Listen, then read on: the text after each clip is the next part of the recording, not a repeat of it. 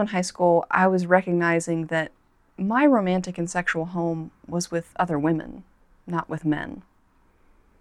So even though I had never been mistreated by a Christian, it's not like someone held up a picket sign in my face or anything like this, I still knew enough from the cultures that Christians were not okay with my sexuality. That's Rachel Gilson, reflecting on what it was like to be young, a lesbian, and growing up, not in a Christian home, but in Christian America. Her perspective is one that many gay, lesbian, and bisexual people will identify with. The feeling that Christianity has declared war on their sexuality. I saw it enough in the world broadly to understand that Christians were not very smart people, and they were also quite bigoted people. So who wants to hang out with stupid bigots? You know what I mean? Like, that's not my idea of a good hobby, Sunday mornings with the Dumb Club. Smart, sophisticated, with a love for big ideas, not small minds. Rachel sounds like she could be the poster girl for that common critique of Christianity, that it's unhelpful and unhealthy for those with lesbian, gay, or bisexual orientations. Except that's not the story she tells. Rachel reckons that same-sex attraction and a relationship with God are not incompatible. In fact, there have been times when it's actually been an advantage. I'm John Dixon, and this is Undeceptions.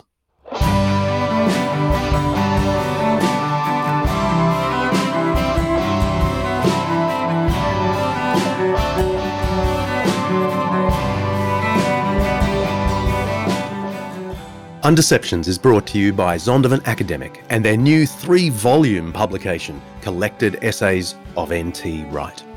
Every week we'll be exploring some aspect of life, faith, history, culture, or ethics that's either much misunderstood or mostly forgotten.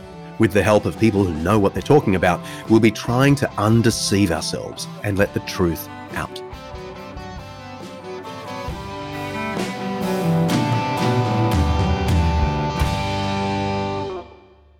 Rachel Gilson is a Christian who is sexually attracted to other women. And that gives you all the hints you need to know that this is a complex story. Now, the extremes on either side of the LGBTI debate tend to offer simpler narratives. Some traditionalists may want to hear how Rachel's been healed from this besetting sin and that her outlook is now strictly heterosexual. Supporters of same-sex relationships, on the other hand, might want to typecast her as a self-loathing lesbian who hasn't yet found her true freedom. And there are probably some who wish she was a champion of gay and lesbian sexual love and love of God. But again, this isn't Rachel's story. Rachel still has all the attractions of a lesbian. She says it's part of who she is. And she also has all the commitment of a Bible-believing, born-again Christian. She says that's what she's been called to. Rachel doesn't fit the mold, either mold. But it's not because she grew up owing some cultural loyalty to the Christian faith. Rachel was born into a white picket fence, church on the corner kind of Christian America, but she never bought into that culture. My perception was that Christians were people who didn't want to think about answers for the big questions of life for themselves. They just wanted to receive something simple, something saccharine, and then just move on with their lives. I have always been interested in big ideas. It's just part of my makeup. And as a kid, 13, 14, I thought, well, maybe some people around me know. I kind of grew up in an area where there were a lot of people who went to church. So I started talking to my peers about what they thought, and I would just get these blank stares or stammering answers, and I thought, uh-oh, this doesn't seem to be preparing my fellow classmates very well. And I went to a couple youth groups, kind of trying to hear from maybe older people about what Christianity was, and it all just seemed sort of silly, not really relevant to the questions I wanted to know. Rachel's sexuality was one big question. The existence of God was another. And they both followed her into college, one of the best in America. Let's take a little side turn. At Yale University, you started to think of God. You met two girls who gave you some literature that said the Bible's fine with same-sex sexual Yeah. intimacy, and you wanted to read that, you wanted to think that, but you weren't so convinced. Tell me about that. Yeah, and I really wanted to be, which was interesting. So, yeah, my interest in proofs for the existence of God had gotten sparked listening to a lecture on Rene Descartes, because his "I think, therefore I am" proof, I think, is actually pretty dumb. And so I thought, well, maybe there's something better. But I knew, even as I was kind of exploring the theological angle intellectually, just as a curious, I wanted to be a well-informed atheist. At the same time, I felt like my sexuality still is a barrier as I approach theological things. Like, religious people don't like who I want to connect with romantically. But the fact that the only two people I knew at Yale who identified Christians were these women who were dating each other, and who seemed like quite pleasant people, I thought, well, maybe they have access to something I don't know. And they gave me this packet of information explaining how the Bible actually affirms same-sex relationships. And I'm not even saying I was an objective reader. Like, I really wanted to believe in the information they were giving me. Not even because at that point I was saying I wanted to become a Christian, but I just thought, well, that would be so freeing, maybe. The idea that this ancient thing and this powerful thing could have space for someone like me, it seemed really attractive. And so I remember ripping through that packet, and it had a great sense of internal consistency. Like, it made sense as I was reading it, and that felt very comforting. But then I thought, well, okay, I should probably actually read the Bible verses that it's claiming to interpret. I didn't have a Bible, so I had to pull them up on my ancient Dell laptop, This is back when you had to open it with two hands. It was so heavy, right? And as I was pulling up the Bible verses on the computer and the things around it, its context, and then what this packet was saying, it was like I couldn't find the actual connection. My heart just sort of sank. I kind of felt duped, you know what I mean? Like I had been swindled a little bit. And I was sort of angry at myself for thinking that there was a loophole. Rachel's quest to understand God and his opinion of her same-sex attraction is the subject of her lovely new book, Born Again This Way, Coming Out, Coming to Faith, and What Comes Next. We'll put a link for you in the show notes. It's a fascinating story of a young, smart woman who has too much integrity to just believe what she wants to believe. I couldn't put this book down. I kept on thinking, but what about? But what about? And I'm so glad I got to put all my questions to her. You write, on February 12, 2004, I was about midway through reading C.S. Lewis's Mere Christianity. Suddenly, I was arrested by the reality that there really was a God. Okay, how on earth did that happen? So it's interesting. I really wish I knew what page I was on in Mere Christianity. I wish I knew what paragraph it was. Honestly, I was just sitting leafing through it because it was more interesting than the homework I should have been doing. But I was sitting there in the chair, and I was just overwhelmed. It's hard to explain if you've never had an experience like it, but there was like a pause, like a check in my heart. And how do I even describe this? It was almost like, it's not like I saw it physically with a vision, but it was like mentally, it was clear as day to me that not only did God exist, like a God, some sort of generic store brand God, but that the God who existed was transcendent, was perfect, was everywhere, and had made me, and therefore I was going to owe him an account. So, really what I was perceiving was the fact that God is holy, but I didn't know that vocabulary word. It was the feeling of those attributes of his and my natural relationship to him that just suddenly bore down on me. So would you describe this as emotional, spiritual encounter, or was it intellectual as well, or none of that? My intellect was certainly involved. I was understanding the concepts, but the thing that landed on me with the most force was an emotional and a spiritual sense, which, I've always been sort of naturally superstitious, or Sorry, that's actually literally the wrong word. I have always naturally been anti-supernatural. I was a materialist. I thought everything that we see is everything there is. So it's not like I was a person who was into New Age type stuff or who was particularly interested in, I don't know, astrology, right? The thing where you read the signs. Like I thought that was all hocus pocus. So to have an experience that really was both intellectual but highly spiritual, like I was out of my element immediately. And I was also feeling a lot of fear. Intellectually honest to the core, Rachel knew that her realization about God probably required more than acknowledgement. It might require change. In that moment where I felt fear, I also recognized, I think through the work of the Holy Spirit, that part of the reason Jesus had come was to place himself as a barrier between God's wrath and me, and that the only way to be safe was to run towards him, not away from him. So I automatically, in my relationship to this holy God, he was providing me a way out. So I was like, okay, so I need to accept this. I can't just pretend it's not true because it's inconvenient for my life. But where that left me, I got involved in Yale's Christian fellowship, having a great time, but immediately I had on the one hand a knowledge that God's word said no to same-sex lust and sexual relationships. Like that was just clear to me. And I've since learned Greek and Hebrew, and it's still clear to me in the texts. But on the other hand, my attractions to women weren't going anywhere, and it's been 16 years, and my attractions to women haven't gone anywhere.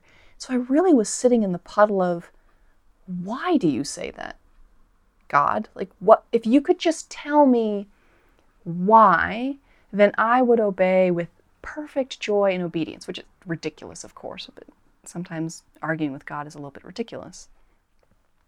And one of the things that God really pressed me on at that time was, what if the most important question isn't, why am I saying this? Why am I asking this of you? Not that that isn't important, but what if the more important question is, can you trust the one who's asking it? Because when it comes down to huge risk that we don't understand, it has to be made in the context of trust. If a stranger comes up to me and asks me to do something ridiculous, I'm going to be, yeah, okay, blow him off, right? But if one of my best friends in the world comes up to me and says, hey, I can't explain this right now, but I need you to do X, Y, Z, and X, Y, Z looks terrifying, but if I really trust her, I'm much more likely to say, okay, but I know you wouldn't ask this of me unless it was important, unless it was meaningful. And God was saying, hey, what if you're making this too much about the rules disconnected from me? Like you're sitting above them like the judge. How does that not make you God? What if God is God and I'm not? Was really the question I had to go back to again and again. And therefore pressing me into, is he trustworthy? In case this is all sounding too easy for Rachel, it wasn't. She's jumped into a Herculean battle between competing viewpoints and between her own head and heart. And her conclusion isn't the most popular in this blip of our 21st century context. Our identity, she insists, isn't the sum of our desires. I think all of us have to deal with, what does it mean that we are embodied desirers?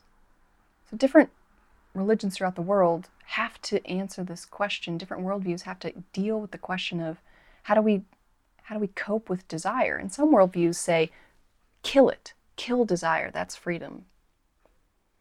And so that was basically, as a new Christian, I still had to deal with all of these desires that welled up within me powerfully, that welled up within me naturally. It's not like I needed to stoke them. They came ready, spring-loaded. And so it was a journey for me. There was this tension where I would say, well, I know what I'm supposed to do, and I also know what I want to do, and they don't always line up. And so this press, I would sort of white knuckle it for a while, just say, okay, well, I'll just obey on my own strength. But then when the object of desire was so powerful, it's not like talking about, I just want a bunch of cookies. It was, particularly with this girl who I had a relationship with briefly in college, She was a beautiful human being, and not just beautiful physically, but the way that we connected was so powerful. It felt like, how could I possibly say no to this? How do I possibly have the strength to say no to this? And I think part of what God led me through was, actually, you don't have the strength to say no to this. I need to give you the strength. And it wasn't about, I think sometimes the church can talk as if the things that entice us aren't actually that great. And sometimes that's true. Some of the things that we desire aren't actually as good for us as we think they're going to be.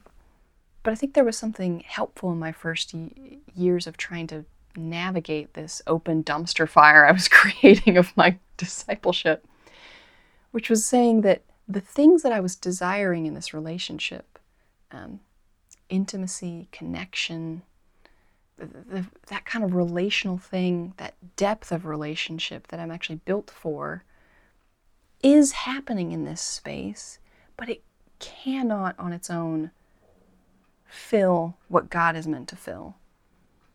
So that the reason why this other relationship feels so powerful is that it is partially meeting needs that I was created to receive. So not trying to say, well, this is all bad. There's actually pieces of it that do reflect something that I'm made for. I'm made for that type of intimacy. But God's saying in His Word, if you try to do this outside of me, because you're an image bearer, you can do it somewhat convincingly for a while. Like, I've given you the types of skills to MacGyver your way into something that looks similar. But because of your sin, because of even just your finiteness, you're not going to be able to create for yourself the home in relationship that I am and that my church is. Because I think at some level, when we want to connect to another human being, like in that depth, we're looking for home. We're looking for family. And we can feel the edges of it in good relationships. You almost made me cry in the first few pages of your book as you talked about the little treasure box that you had that you would rifle through with tokens, you said, letters and so on, from your first romantic relationship with another girl. Do you mind telling me about that feeling with that treasure box? Yeah, it's funny, sometimes you read when Jesus talks about putting your hand to the plow and not looking back. He kind of gives that image of when you're going through the Christian life, you go for it, don't look back. But I spent a lot of my first years of discipleship sort of looking backwards. So I knew that part of Christ's claim on me was that I needed to change certain things about my life, but I still held on to these little treasures. So I had a box full of letters.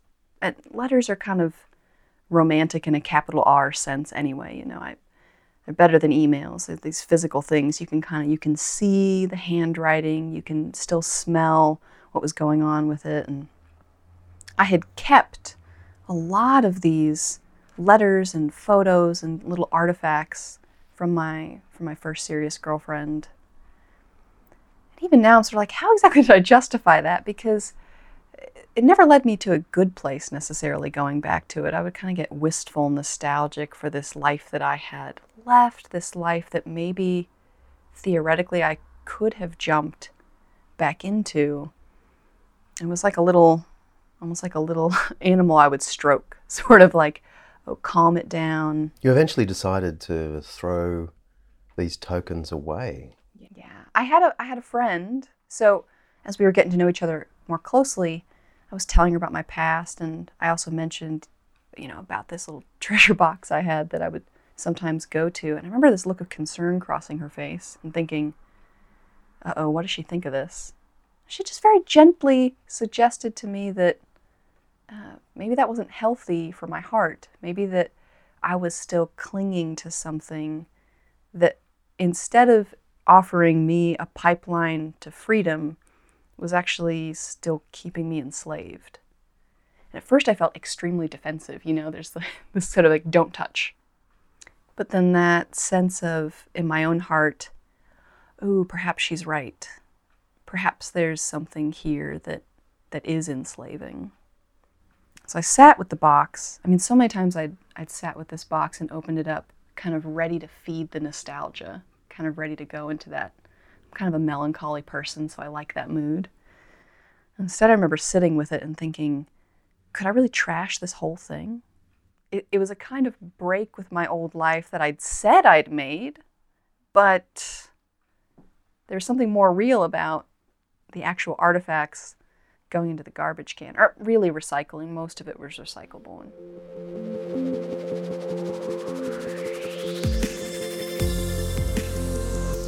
I had never heard of Rachel before learning about this book she was writing. Actually, it was Rebecca McLaughlin, our guest in episode 18, that put me onto her. In setting up the interview with Rebecca, she said, I've got this great friend here in Boston. She's got a new book about to be released. She's amazing. So I reached out to Rachel. She sent me the manuscript of her book, and I prepped for the interview. I was utterly captivated by the book. But as I read it, I kept on thinking that some people might see her as repressing her true self. In fact, I admit, I wondered the same. She writes so movingly and openly about her desires that I wondered if she was secretly tortured inside, crushing her true self as an individual for the sake of some external truth. Now, of course, intellectually, truth is like gravity. It's just there. In some ways, it doesn't matter how you feel about it. If the Bible is true, it's true. Get over it. But you know, the pastor in me half worried that Rachel was like a tightly wound spring or something. From the book, she didn't sound like it, but I wondered. And so I'm glad I picked up the courage to put my fears directly to her.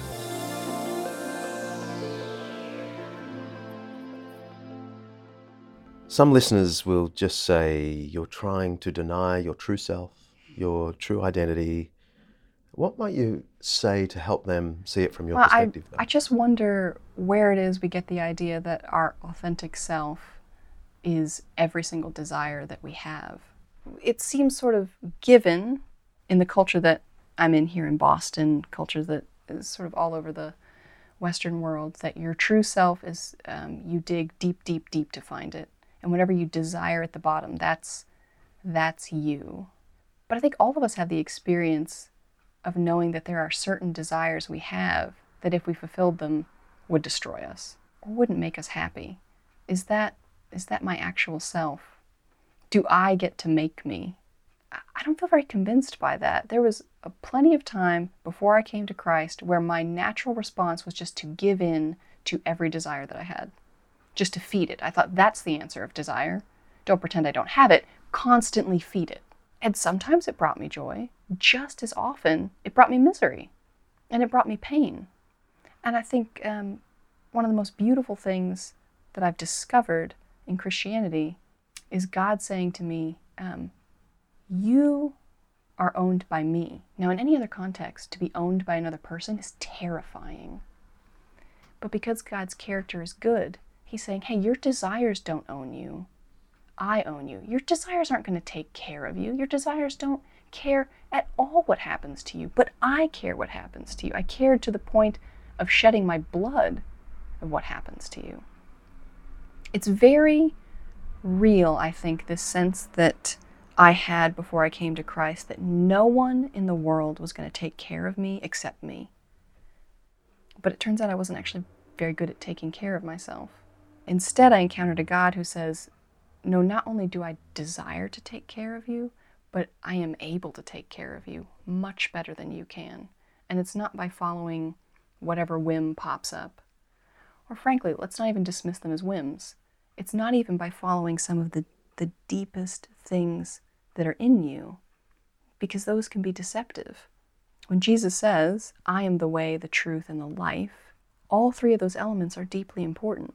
He is both the truth and life. Sometimes I think we have this image of a God who just wants to shut us in a box so that we don't get hurt and we sort of wither and die. Instead, God has called me into a place where I've actually found myself and where I've actually found purpose and adventure way bigger than I thought I was going to find just because I got into a fancy school. But what happens to this call, to this intellectual understanding, when the proverbial rubber hits the road? If the value God places on Rachel surpasses the value she placed on her desires, what would that mean in practice for her? Rachel begins one of the chapters of her book like this, and I'll never forget reading it for the first time. In 2007, I married a man, but it wasn't because I had fallen in love. No doubt you're thinking exactly what I was thinking when I read the line.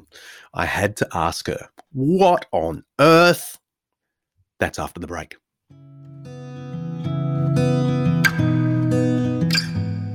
Hey, a special recommendation. The Collected Essays of N.T. Wright. 3 volumes. Interpreting Scripture, Interpreting Jesus, and Interpreting Paul. Tom Wright is one of the most important scholars of the last generation. Trained at Oxford, he's been the Bishop of Durham, a professor at the great St Andrews University in Scotland, and now he's back as a research professor at Oxford.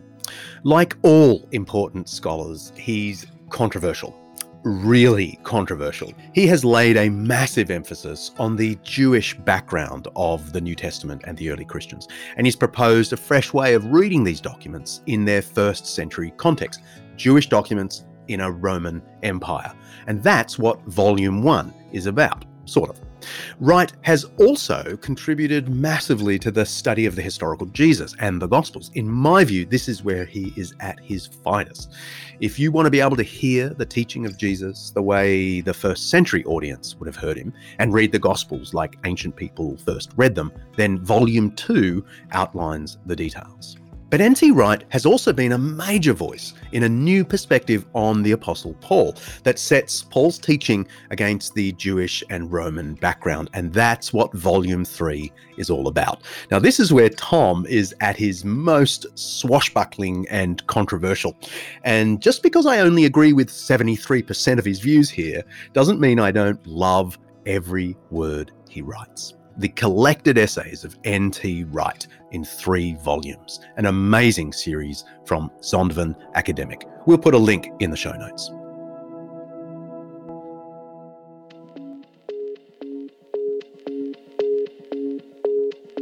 Come study with me in semester 2 at Ridley College. Ridley is one of the finest theological colleges in Australia. I say that not because I teach there, but it is actually why I wanted to teach there. It has this amazing blend of excellent scholarship combined with this creative, generous approach to knowledge. I'm there in semester 2 teaching New Testament, some historical Jesus, and public Christianity. I'd love you to join us. Apply today at ridley.edu.au/undeceptions. That's ridley.edu.au/undeceptions.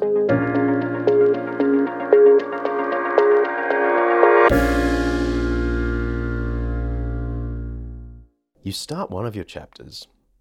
In 2007, I married a man. But it wasn't because I had fallen in love. That idea might surprise you. It surprised me too. Well, indeed, when I read that line, I was, what?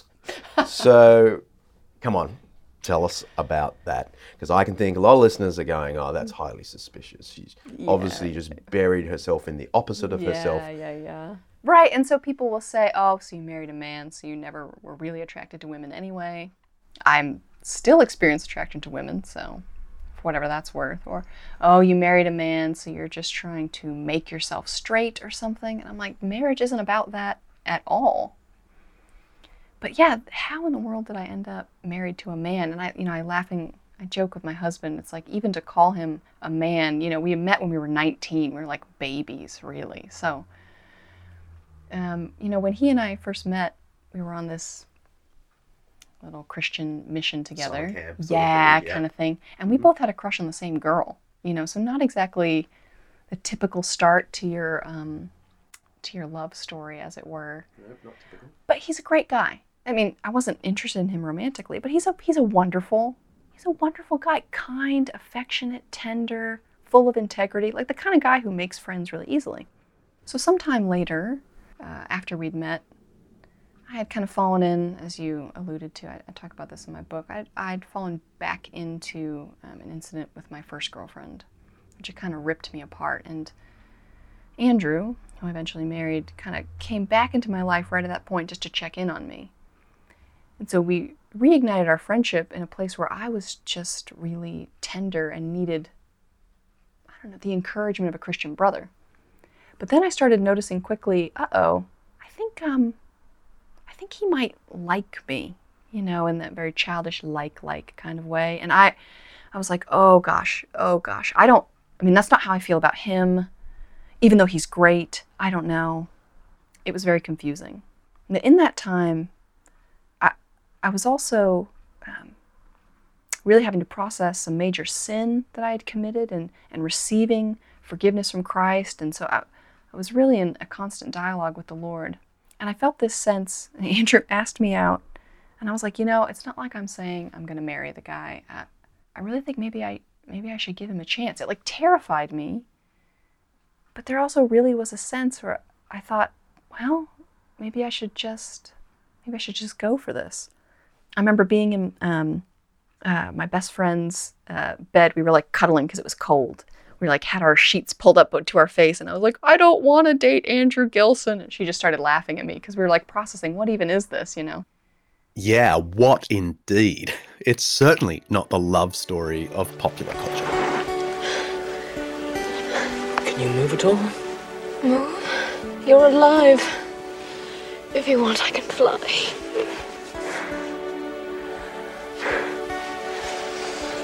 I told you I would always come for you. Why didn't you wait for me? Well, you were dead. Death cannot stop true love. All it can do is delay it for a while. I will never doubt again. There will never be a need. Now, if your stomach is about to turn with all that schmaltz, then you're in good company. That's the big moment in A Princess Bride, which my family loves. It's where Princess Buttercup finally gets to kiss her farm boy, Wesley. And then the young actor, Fred Savage, is about to throw up. But the whole thing is meant to be sickeningly sweet.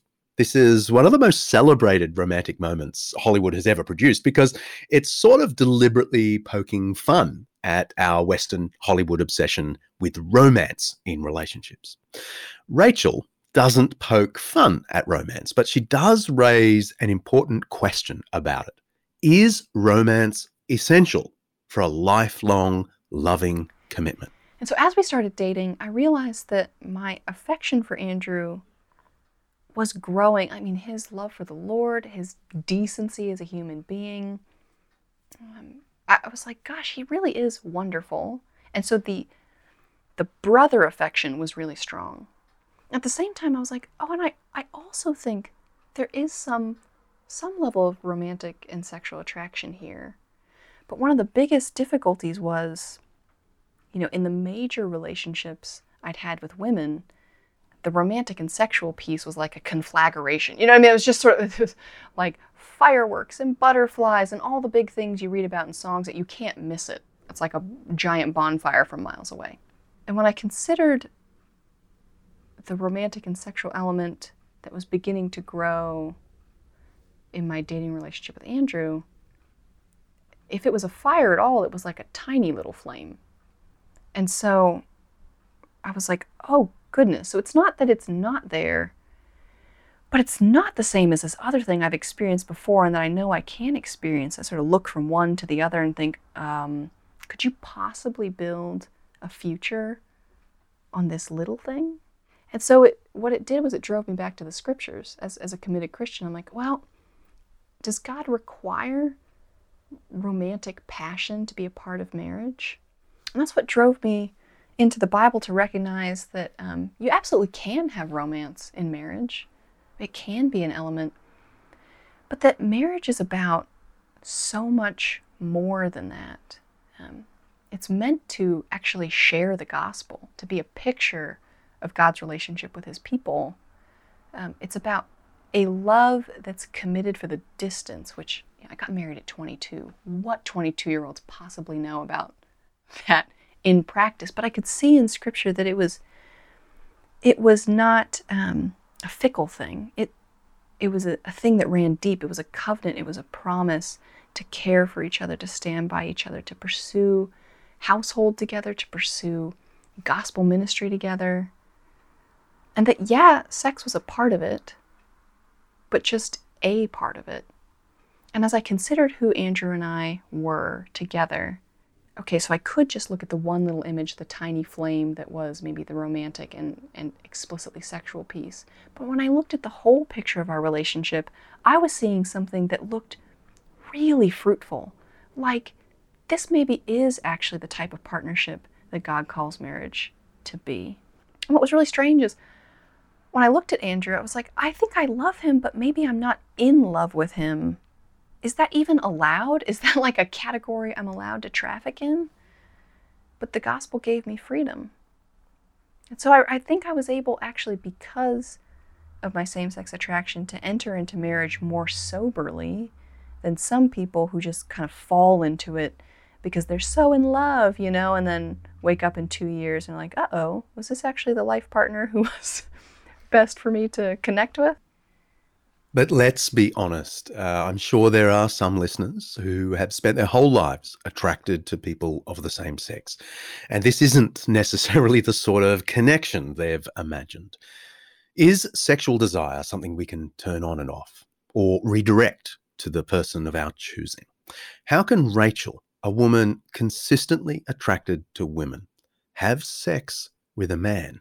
Well, and so I think what's helpful to remember is, for God to call me into one marriage, he doesn't need to make me attracted to all men. I just need to be attracted to the one man he's called me to. And actually, in some circumstances, it's quite nice to not be attracted to all the other men. I think everybody has this experience. Even people who identify as straight know that they're not attracted to all people of the other gender. They're attracted usually to a certain subset. So I think what I noticed in dating that allowed me to enter into marriage was I do have a level of sexual attraction here. It's maybe small, but I can build into it. And so, honestly, I just tried to sow into that, to cultivate that. Say, like, this is real and it's here, so I'm going to cultivate to it. I'm going to, it's like practicing medicine, you know, sort of thing. I'm going to practice sex. But there was joy in figuring each other out. And honestly, as I've talked to my other friends who don't experience same-sex attraction but have entered into marriage, I think everybody has to figure out what sex is going to look like in their marriage. It's not like straight people immediately enter into marriage and are having perfect sex forever. There are a lot of couples that are figuring out one person in the couple has more desire than the other, or sex can be painful, or, you know, there's actually all kinds of issues that can happen in a sexual relationship in marriage. So as I've been able to talk to people in my broader community, I've recognized, you know, honestly, the ways that I've built into my sex life with my husband are pretty normal. You know, there doesn't seem to be actually that different. And sex has become even more enjoyable as we've gotten better at it over the course of, we've been married 12 years. So I think that's been really meaningful for me. So would Rachel say that hetero marriage has solved her problem? Well, actually, she'd say that asking the question that way points to an even bigger problem with our understanding of God's ideas of intimacy, even same-sex intimacy. There's healing to be had, for sure, but not the sort we imagine. And there's also ways to, in some elements of church culture, there can be this unhelpful thought that God's not pleased with you unless you're straight, which is unbiblical and deeply unhelpful. God cares about what we do with our desires and our bodies. So no matter, I can be attracted to men or women or both, neither. Really, if I'm called to marriage, what I'm called to is sexual expression with this one man. So I was freed from having to, worry about the fact that I have passing attraction to other women. I say, okay, that's fine, but I'm not going to sow to that. I'm going to sow to this man that God's given me. And in that, God has actually brought me a lot of healing in bad attitudes I had towards sexuality. So have I experienced quote unquote healing in my same-sex attraction? No, I'm still my husband and I will joke that, if anyone ever was going to ruin our marriage, it's going to be another woman between either of us. But I had all kinds of broken attitudes towards sexuality. I definitely considered it a power play.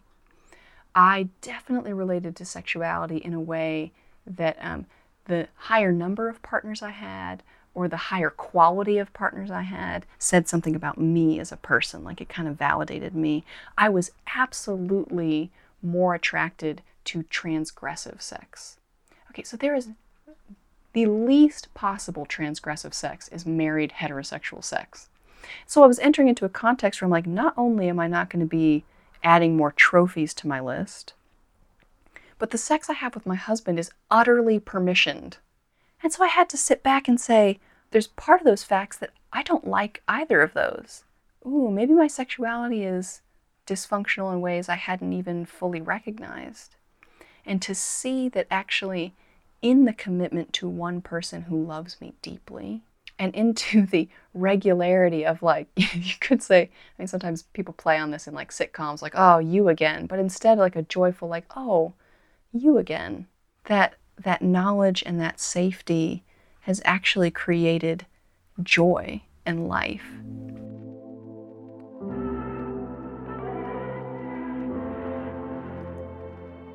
Let's press pause. I've got a 5-minute Jesus for you. The starting point for the Bible's teaching about sexual intimacy isn't this or that particular command. It's the Bible's vision of what the good is for sex. So Genesis 1 emphasizes procreation, be fruitful, increase in number, and all that. You turn over the page, Genesis 2 emphasizes the union of the complements of male and female in the context of their bond of pleasure. So it says, the man said, this is now bone of my bone, flesh of my flesh. She shall be called woman. And that is why a man leaves his father and mother and is united to his wife, and they become one flesh. Now, whether or not we agree with this, the Bible's positive vision for sex is that it's for this threefold unity: pleasure, bonding, and procreation. And that's why it only allows sex in the context of male-female marriage. It's the only kind of human bond, obviously, that is oriented toward all three in a seamless unity. And it's out of this particular vision of what sex is for that you get the biblical criticisms of other kinds of sexual activity that are outside that particular view of what sex is for. The biblical commands aren't there as a kind of prudish opposition to sex. They're about protecting a particular view of the meaning of sex. And so you get those Old Testament passages that critique same-sex activity right alongside texts that are criticizing other variations from that ideal. So Leviticus 18 and Leviticus 20. And you get the same thing in the New Testament, Romans 1, 1 Corinthians 6. But again, it's not emphasizing same-sex relationships. It's talking about a whole range of things that depart from the biblical ideal. The thing is, Jesus himself reiterated the positive vision for sex found in Genesis. So in Matthew 19, Jesus actually said, at the beginning, the Creator made them male and female, and said, for this reason, a man will leave his father and mother and be united to his wife, and the two will become one flesh. Jesus is confirming the starting point for thinking about all sexual intimacy, the union of the two complements of the human race, the male and the female. And it's from this starting point that Jesus criticizes all departures from this vision of the good for sex. And the word for these departures in the Gospels is porneia. That's the Greek term from which, of course, we get pornography and so on. So you got in Matthew 5:32, Mark 7:21, and other places. It's well known that porneia is a generalizing catch-all term for every deviation from the sexual ethics of the Old Testament. I'm not just making this up. One of the great New Testament scholars in the world today is Ulrich Lutz, who's no evangelical, but he writes, quote, porneia is a general word for every kind of sexual intercourse. If a particular kind of unchastity is meant, that is always made clear by the context. By definition, porneia in the Gospels on Jesus' lips refers to adultery, premarital sex, same-sex intimacy, and all the other things the Old Testament lists as departures from the good. The common claim that Jesus never criticized same-sex activity just doesn't seem quite right. And the rest of the New Testament just follows Jesus in reaffirming this vision of the good and criticizing everything that departs from that vision. The rest of the New Testament also follows Jesus in emphasizing that God's love is for everyone, regardless of sexual orientation or sexual activity. You may know that the Pharisees brought a woman to Jesus who had sinned sexually and asked him what should be done with her. Should she be condemned? And he famously replied that the one without sin cast the first stone. But then in the story, you can read it for yourself in John 8, he turns to the woman and says two things. I don't condemn you, and don't go on sinning. It's not moral conviction without love and mercy. It's not love and mercy without moral conviction. It's love and mercy together with a strong vision of the moral good for sex. You can press play now. What can you say to my listener who is not a Christian, is same-sex attracted, knows it through and through, and is listening to this and thinking, no way, I just couldn't do it.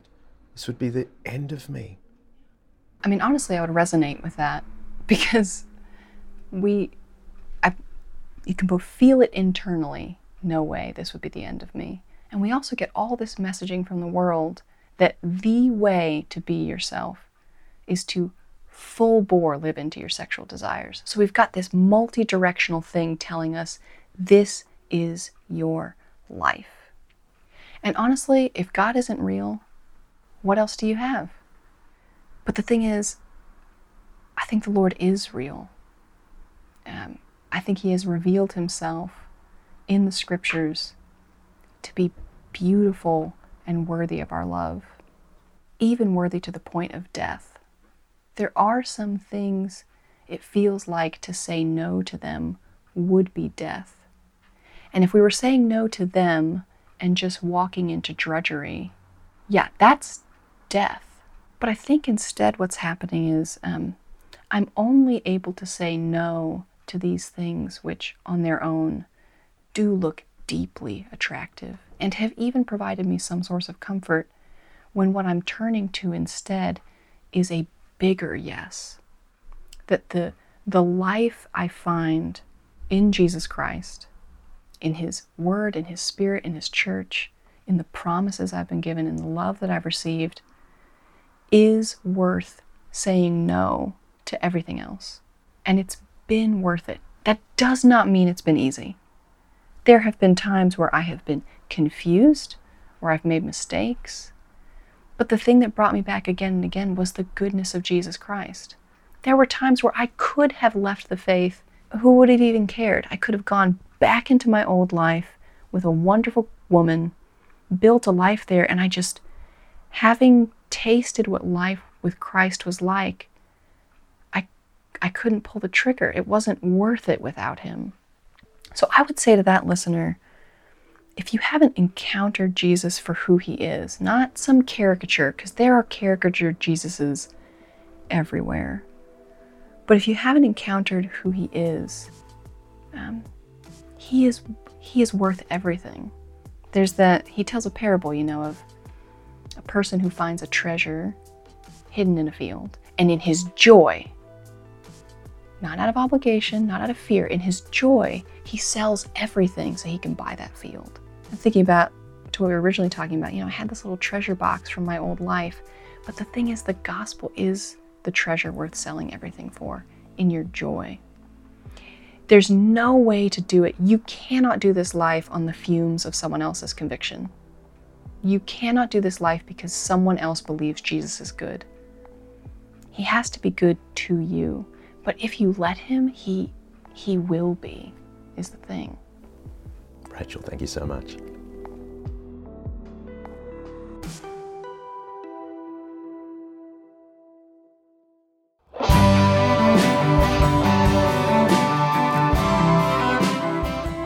Got questions about this or other episodes? I'd love to hear them, and we'll answer them in our future season. You can tweet us at Undeceptions, or you can send us a regular old email, questions@undeceptions.com, or just go to the website itself, undeceptions.com, and record your questions so we can hear your lovely voice. While you're there, check out everything related to the episode, as well as plenty more bonus material. Well, that's the final episode of Undeceptions Season 2. And I want to thank you for just giving me the privilege to share all these stories with you. We love doing it. I even occasionally like having Mark Hadley direct the whole thing.